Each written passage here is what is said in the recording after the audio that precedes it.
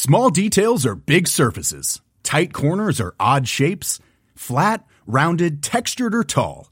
Whatever your next project, there's a spray paint pattern that's just right. Because Rust-Oleum's new Custom Spray 5-in-1 gives you control with 5 different spray patterns.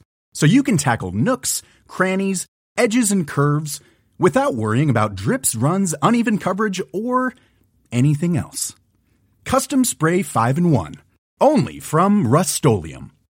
When you make decisions for your company, you look for the no-brainers. And if you have a lot of mailing to do, Stamps.com is the ultimate no-brainer. It streamlines your processes to make your business more efficient, which makes you less busy. Mail checks, invoices, legal documents, and everything you need to keep your business running with Stamps.com. Seamlessly connect with every major marketplace and shopping cart. Schedule package pickups and see your cheapest and fastest shipping options from different carriers. With rates up to 89% off USPS and UPS rates. And with the Stamps.com mobile app, you can take care of mailing and shipping wherever you are. Make the same no-brainer decision as over 1 million other businesses with Stamps.com. Sign up with code PROGRAM for a 4-week trial, plus free postage and a free digital scale. No long-term commitments or contracts. That's Stamps.com.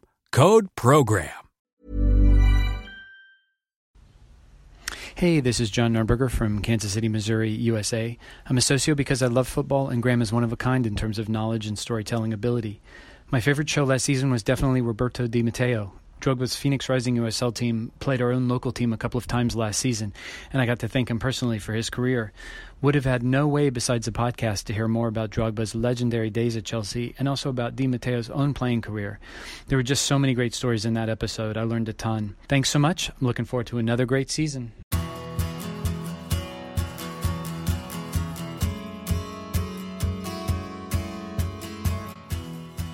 Hello, I'm Neil White, and this is the big interview from the World Cup. On the other end of the line, from Sochi, Russia, is Graham Hunter. Now, on Tuesday, we put out a special podcast reacting to the news that Julen Lopetegui, the Spain head coach, had been named as the incoming manager of Real Madrid to start after the World Cup. We called that an emergency podcast. Well, if that was an emergency, I'm not sure where we are now. In a press conference Graham attended yesterday, as we record this, the head of the Spanish Football Federation, Luis Rubiales, announced the sacking of Lopetegui, who went out undefeated after 2 years in charge of the national team and, far more importantly, 2 days before their Group B opener against Portugal. In came Federation Sporting Director and former Real Madrid captain Fernando Hierro. Graham, you said last time that Lopetegui to Madrid was a bolt from the blue. What about the reaction from Rubiales yesterday? Was there a sense, as the day progressed on Tuesday evening, that this was where things were headed? Yeah, it became more and more so. There's no point in me trying to be wise after the event. All we began to get were inklings, because when the Lopetegui news first broke, the Federation put out a communiqué saying, well, there'll be a chat between the media and Rubiales and Lopetegui tomorrow. So that would tell you he's staying. There was a timing given, 11:30 Krasnodar time came and went. That's 2 hours ahead of the UK, 1 hour ahead of the majority of mainland Europe. There was a phrase used by Rubiales, I think on the radio on the night of the Lopetegui announcement, where he was asked about the way forward and he said, we'll do the best for the team. And, you know, one of the things that you get used to in reporting is it's not weasel words. You try to read between the lines.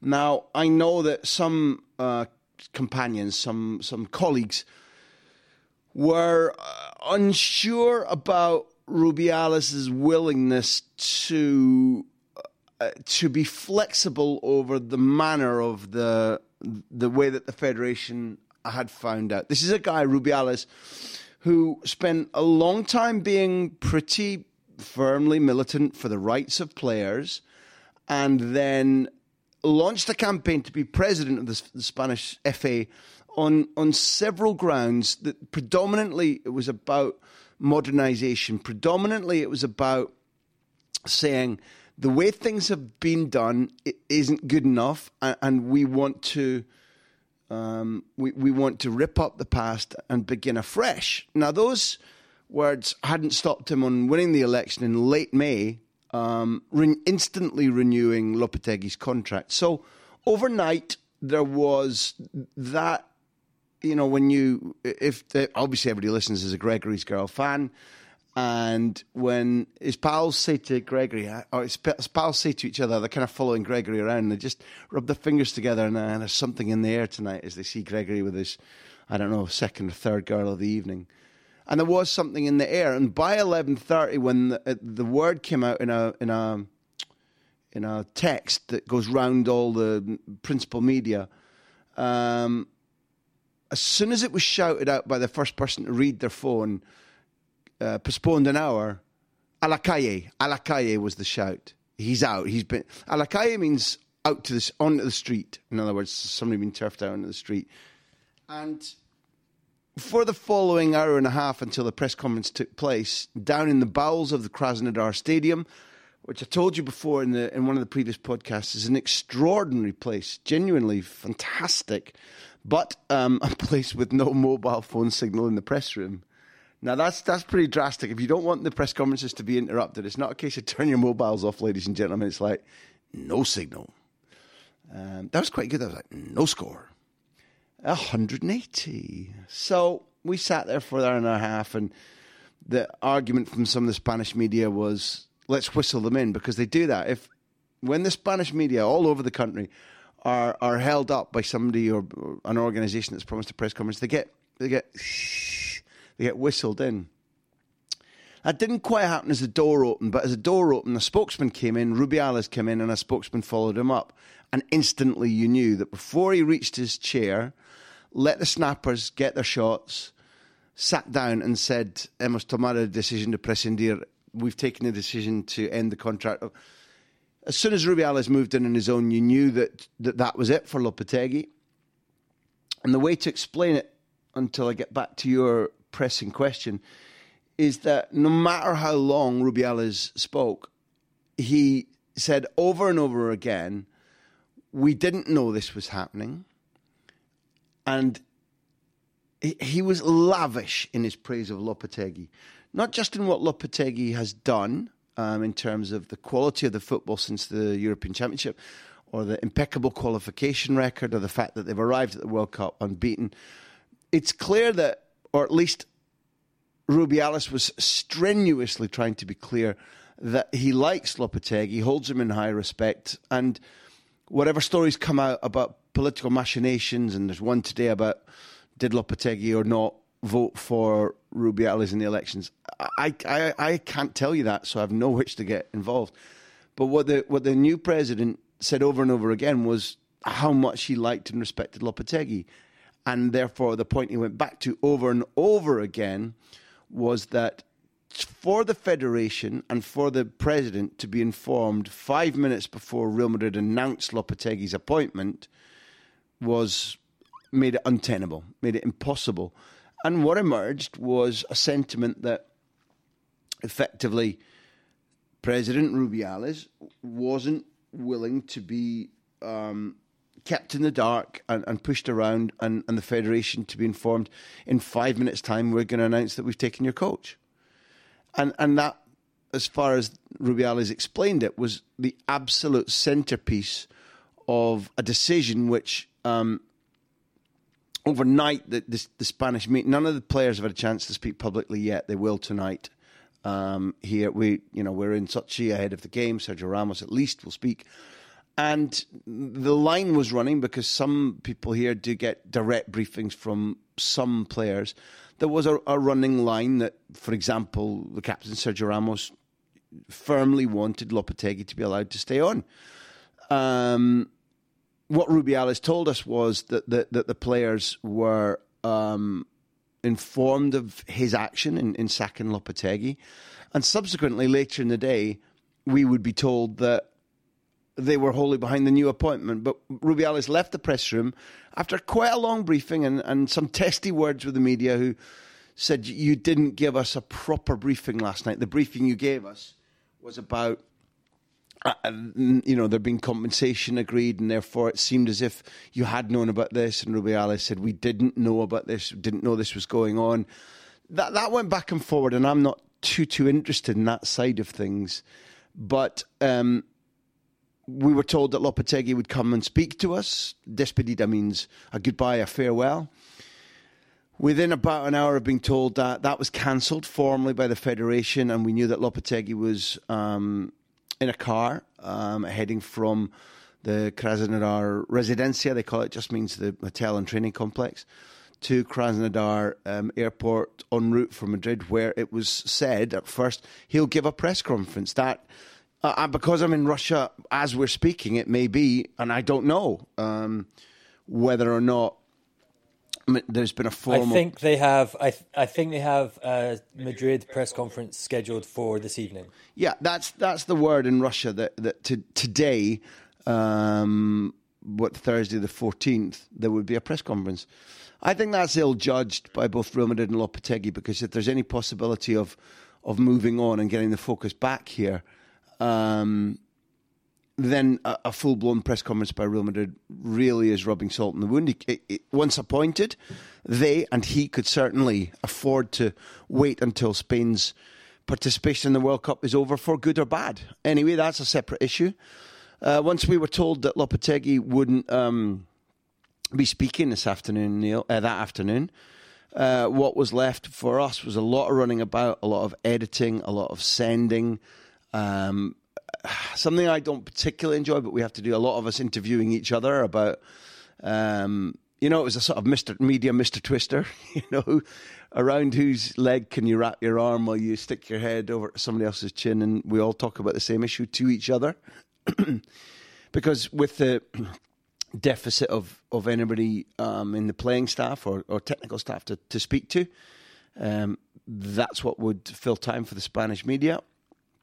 Special mention to Ricardo Sierra, who often broadcasts live from games for a company called Movistar, and he was asked by his company to basically just do a live holding conversation in the press conference for pretty nearly an hour before anything happened, and he did it. I listened to it. He did it with brilliant skill. He's a good guy, and he did it very, very well.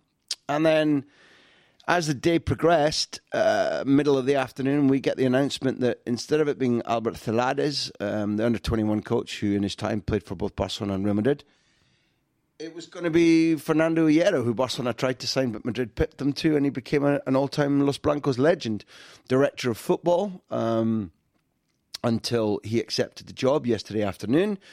And it matched exactly with Rubiales' statement, the president, who said, listen, we want the least further disruption. We want the greatest fit with the next appointment to the squad we've got here.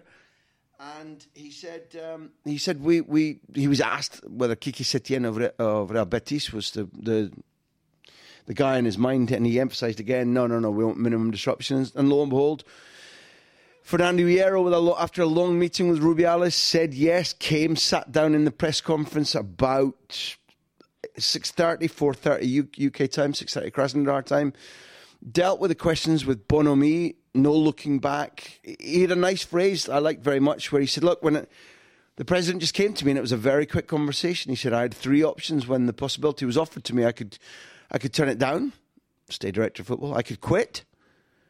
Or this third option I'm taking, I could stand up for my country and join the players. And he said it was a very easy decision because if I hadn't accepted, I'd never have forgiven myself.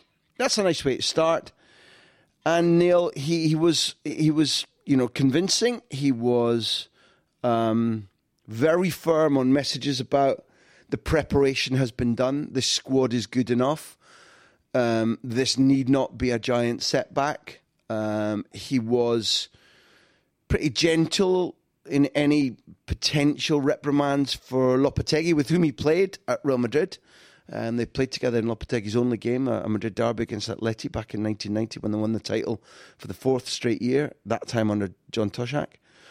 So the next step, and I'm sorry, this is all very stream of consciousness, was running back up the stairs with the sticks and camera, off to training by car. and watching a beautiful training session in terms of, not sunset, but a low evening light, a perfect temperature, birds tweeting in the trees, the players out and doing what all of players do. The king is dead, long live the king. The training session, as far as we saw, was good and tight and sharp. Fernando Hierro obviously took it. Danny Carvajal did further work. His recuperation continues. I don't think he's ready for the Portugal game, personally. I think that'll be Nacho. And, and we moved, in our case, back inside the Residencia, where the rest of the media aren't allowed to film what's called a green screen, a chroma key, where if you film people against the green screen, you can impose certain things on it. And it's used as when the giant screen in the stadium announces the teams, and you see a player looking or turning or nodding his head, or you see it in the TV as well. It's part of the TV graphics. We have to film that. We did. We waited until very, very late at night after building that set, that mini studio, for about 3 hours. And the new Mr. Fernando Hierro came in. We had a chat about Harper's Bar in Manchester, which was a favourite haunt of his, and I knew the owners. That was very smiley and friendly. Finished off our business with him, packed up for the night, got home about 1 a.m, and that was one of the most dramatic. I've written an Evening Express column about it, saying that a couple of times before I've been at the heart of the biggest story in the world, whether it was being in Jean-Marc Bosman's front living room as the phone was ringing off the hook and the European Court decided he'd won his case, or being in the dressing room of the World Cup final in 2010. And watching the players, how they celebrated, setting off on an adventure with Gerard Piqué to get his goal net.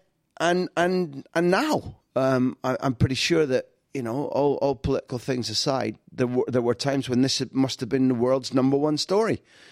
And it was both intriguing and exhausting, and I'd be an outright flipping liar if I didn't say that the adrenaline that any news journalist gets from a moment like this is one of the reasons we're in this game.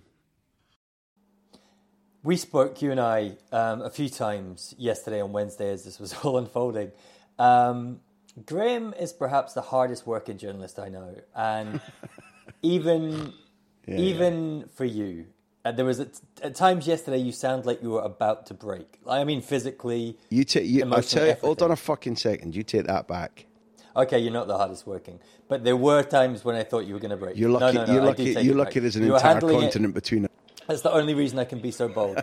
You were stretched, put it that way. You sounded stretched, and at one point you did send me a video at one point that I can't share, that I described as being like a trailer for a sequel to the Blair Witch Project, which was an unseen protagonist, who I assume was Graham, sprinting along the length of a concourse of some training ground in Krasnodar, to try and get to the people carrier that is going to take you to your next tripod assignment. Over the shoulder, 96 degrees. The ghost of Julian Lopetegui chasing you for all that you're worth. Quite a day, as you said. It was brutal because you're doing so much at the same time. You're taking so many phone calls. You're doing so many, trying to effect so many tasks. You're trying to think, assess. Record things mentally, record things digitally, edit them, make decisions about what priority to send things. You're talking to staff, you're trying to influence how the rest of your day will go, when the first shot at getting access to players or the new coach will be. There's a lot of physical effort about running between spaces. There are an inordinate amount of different kinds of guards. Some of whom proved not to understand Doric and are intractable as well. So it was a physical and mental test yesterday, and I'm so glad I was there doing it. Okay, a couple more points to make before we take a quick break. The first about Hierro. I mean, he was with the Federation from 07 to 11, a big chunk of the golden era, really, that you covered in the Spain book. What kind of a bond does he have with the sort of senior figures that are there still for this World Cup?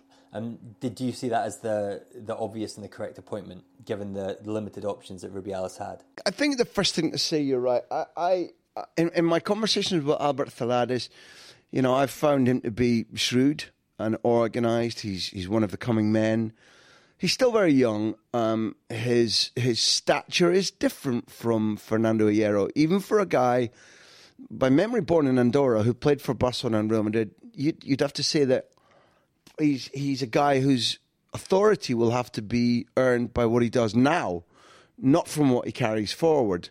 And Hierro, which I think you're fishing for, carries everything forward. When Sergio Ramos signed for Real Madrid from Sevilla, it was Hierro's number he wanted. It was Hierro's achievements that he came out and told, first of all, the president and then his fellow players, that he wanted to supersede. It was, I want to be everything that he has been and more. Then, as Gerard Piqué over the years, not now, has spoken about Fernando Hierro, and irrespective of the fact that Piqué could be the most predominantly Barca fan in the whole squad, he's an absolute thorough admirer of Fernando Hierro. So the link there is very, very good. Hierro has worked at Real Madrid as an assistant coach to Ancelotti. He still remains very football bright. He's a commanding presence. He remains as elegant and, I would say, impressive as he was as a footballer. Steve McManaman has talked to me many, many times about that dressing room and how Fernando Hierro ruled and how it was very difficult for Florentino Perez to reassert presidential control. This is a leader. I think the key question is, one of the phrases used to me by one of the federation staff who knows these things was, the work is already done. Now it's about managing the tournament and who comes up. So the players are in shape. The playing style is set. There's been a lot of research done on the opponents. It's about Hierro, I think, initially convincing enough of them, but then having, if things can go well, a light hand on the tiller. The big question comes, if the game tomorrow goes badly, then do cracks appear? Will there be those wishing that Lopetegui had been allowed to stay? I don't know. Let's wait and see what the game brings. Does he have authority? Is he imposing? Does he bring a track record? Is he a born leader? Yes. One big season of first-team coaching at Oviedo, backed up by being the director of football at the Federation during a winning run of the World Cup. There are some questions to answer, but yours was he the best of options? And the answer is yes. Perfect. Before a quick break, one last thing. You said no reaction so far from the players. No, not exactly true. You can always rely on Gerard Piqué on the platform of Twitter to come up with the goods. He did some excellent internet-based, I assume, research last night to establish a precedent in this case. If I said the 1989 University of Michigan basketball team to you, Graham, obviously you know where I'm going with this, right? I do know, and the thing I dislike about Gerard is that he's so predictable. I mean, everybody knows the Michigan story, coming back from disaster. The one I'd throw in is, Denmark, and was it 92 when they were on the beach and still won the tournament? And nobody was biting my hand off yesterday, but I need to remind people that in 2008, it wasn't all sunshine and light. They were booed out of the country, as our book establishes. And the Federation made it pretty damn clear they weren't going to renew Luis Aragonés's contract. So he was negotiating with Fenerbahce during the tournament. And they still won. The World Cup, they started with defeat against Switzerland and still won. So I've got a lot of tolerance for the Michigan line and say, Spain are still going to win. I'm going to give bonus points to Gerard Piqué. I had to look into it. Obviously, he gave me the breadcrumb trail. But in 1989, the University of Michigan, also known as the Wolverines, of course, won the NCAA Division I tournament. They had a relatively successful season to qualify for the tournament, and then they dismissed their head coach, obviously, as you know, Bill Frieda, on the eve of the finals tournament, after he announced that he was leaving after the tournament to join Arizona State. So I'm going to give Gerard Piqué kudos for finding a pretty neat parallel. We'll be back in a second with questions from our socios over at patreon.com/Graham Hunter. Welcome back. We asked our socials at patreon.com/Graham Hunter for some quickfire questions in regard to the news that's come out of the Spain camp recently. Graham, are you ready? Yes, I am. Thank you to all you guys in advance. Michael English, has the dynamic in the squad changed dramatically in terms of management styles? Will this realistically make a significant difference to the team? So quickly, your idea of Hierro versus Lopetegui, do you think there's going to be a significant difference in leadership style? Yeah, I think there has to be. And it's too soon to say positive or negative. But it's what Hierro has done since he stopped playing is different from what Lopetegui did. Lopetegui worked his way up, winning 2 junior tournaments for Spain. Worked hand in hand, really, with De Gea, Koke, Nacho, Isco, Morata, who's not here. But a group of players who will, over, hopefully longer than the next 3 games, be absolutely essential to how Spain progress. And just immediately, Hierro doesn't have that same experience with them at lifting a trophy. Thiago is another one on that list. So there's a change. It's absolutely clear that beyond the relationships, Lopetegui had more broad coaching experience. You would say that as a number 1 coach, Hierro has 1 season with Real Oviedo, where he said yesterday, I think I did really, really well. We did a good job. I'm excited he's bringing on Carlos Marchena from Sevilla, who was a World Cup winner with Spain and a Euro 2008 winner with Spain. I like him. I value him. I think he's a good guy to help link between the new coach and the squad. And I would say that the changes that you've asked about are absolutely fundamentally clear, because it's a different man with different experiences. But what Hierro was suggesting was that this is a group which, until there's a need to be instructing them strategically or making strategic changes in the game, it's not a self-cleaning oven, but it's very close to it. Finley McDonald says, do you think Hierro will pick roughly the same team, or will there be some changes? He adds that he's rashly backed Aspas for top goal scorer. I think roughly the same, yeah. I mean, I still honestly believe that Carvajal doesn't make it. Nacho at right back with the rest of the back 5 absolutely clear. I still think it's clear Iniesta, Busquets. Hierro, the great thing, as Rubiales pointed out, is that Hierro has been at training. It's a baton that Hierro picked up, that he'd been standing on the side being able to watch training. He must have seen, as he must have seen against Tunisia, that Koke gives something different to Thiago. I think that Koke keeps his place up front. Hierro is a massive fan of Isco. So although Isco has just been seeking form, I think that the arrival of Hierro is no damage to Isco whatsoever, quite the reverse. David Silva must play. The one where I would like Aspas to start, I think that Rodrigo was going to start. The way in which Hierro has previously spoken about Diego Costa gives me a suspicion that might be the one place that we see a surprise, that we see a change from what Lopetegui was planning. But in the first game, at least, Finlay, why would he make radical changes? That's not what he's been appointed for. And why wouldn't he be reaching for maximum experience against the European champions? Liam McLaughlin says, what impact, if any, will the sacking have on the Madrid-Barcelona dynamic within the squad?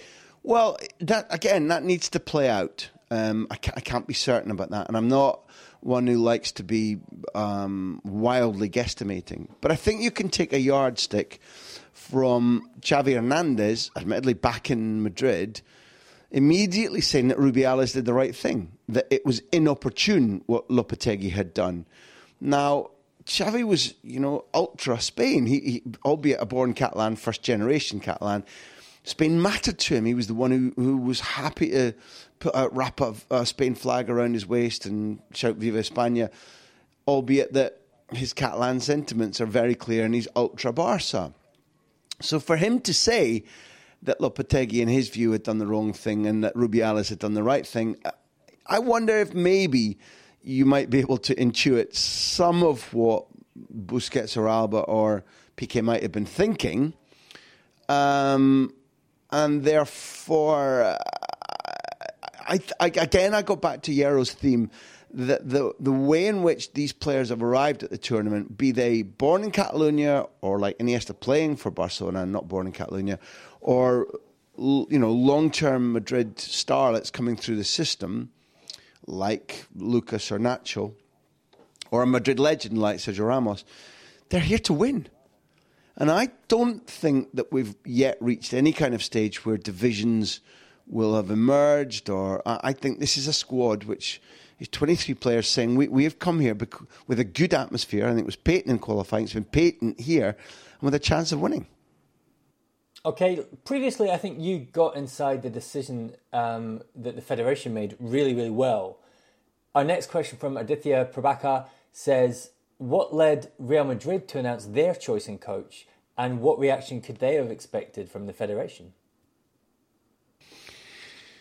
I'm not going to be put in the position of defending Florentino Perez. Please don't make me do that. But, if you've been around big football clubs, you can understand it. And this probably, before I go and attend the press conference, needs to be the final answer. It's clear that, Real Madrid and Florentino Perez or Jose Antonio Sanchez, his vice president, have not helped Spain's efforts. Lopetegui himself was dedicated to winning this trophy, was looking forward just as an individual to be coaching at the tournament. I know that because he told me so. And Lopetegui's point of view was, this is a tournament where I want to focus on football. I don't want outside issues. None of these things have come true, and that's largely because of Real Madrid's actions. One, could anybody honestly blame a guy who went to Madrid aged 19 from Real Sociedad, played through until he got his debut at 23, didn't succeed, moved on, subsequently worked at Rayo Vallecano, played at Rayo Vallecano, beat Madrid for Rayo Vallecano in a derby, was head of their international scouting coordinators, was Castilla coach. Can we really blame Lopetegui for saying, I want this opportunity? I've got a pretty open mind about what most of us would do given that choice. Where it went wrong was not acceding to Rubiales' request that it wasn't made public. Real Madrid are a big club. They were left shocked by Zidane's departure. They need to convince players who are renewing or who are leaving that the ship is steady. They needed a coach. Waiting to appoint one until July 16th if Spain were to go to the final. Probably not acceptable to Real Madrid's fans and sponsors and players. It's been an unfortunate clash, and where I think it will veer into ill-judged is if Lopetegui and Real Madrid host this press conference and all the issues are churned out again the night before the Portugal game, so that the morning of the game dawns with more headlines and tough questions to have answered. But until I see evidence with my own eyes that the players can't cope with all this, I'm going to say that I think that they can, and that while it hasn't helped, I don't think it's time to man the life rafts. Tom, Richard, Philip, Daryl, Ben, sorry, there is no time for your questions. Tom, Richard, Daryl, Philip, Ben, keep them coming, send them in, we'll come back to them, I promise. Matchday -1 is calling. Listen, that's just about our show. I hope you're enjoying the World Cup podcasts. They haven't been dull. If you want to support us, please leave a review on iTunes. Buy your razors from our sponsors by going to trygillette.com/big interview, or join our supporters trust at patreon.com/Graham Hunter. It's one day until Spain kick off against Portugal. We haven't even talked about that game yet. There'll be more podcasts very soon. But for now, Graham, go. Thank you. Hasta luego. Do svidania.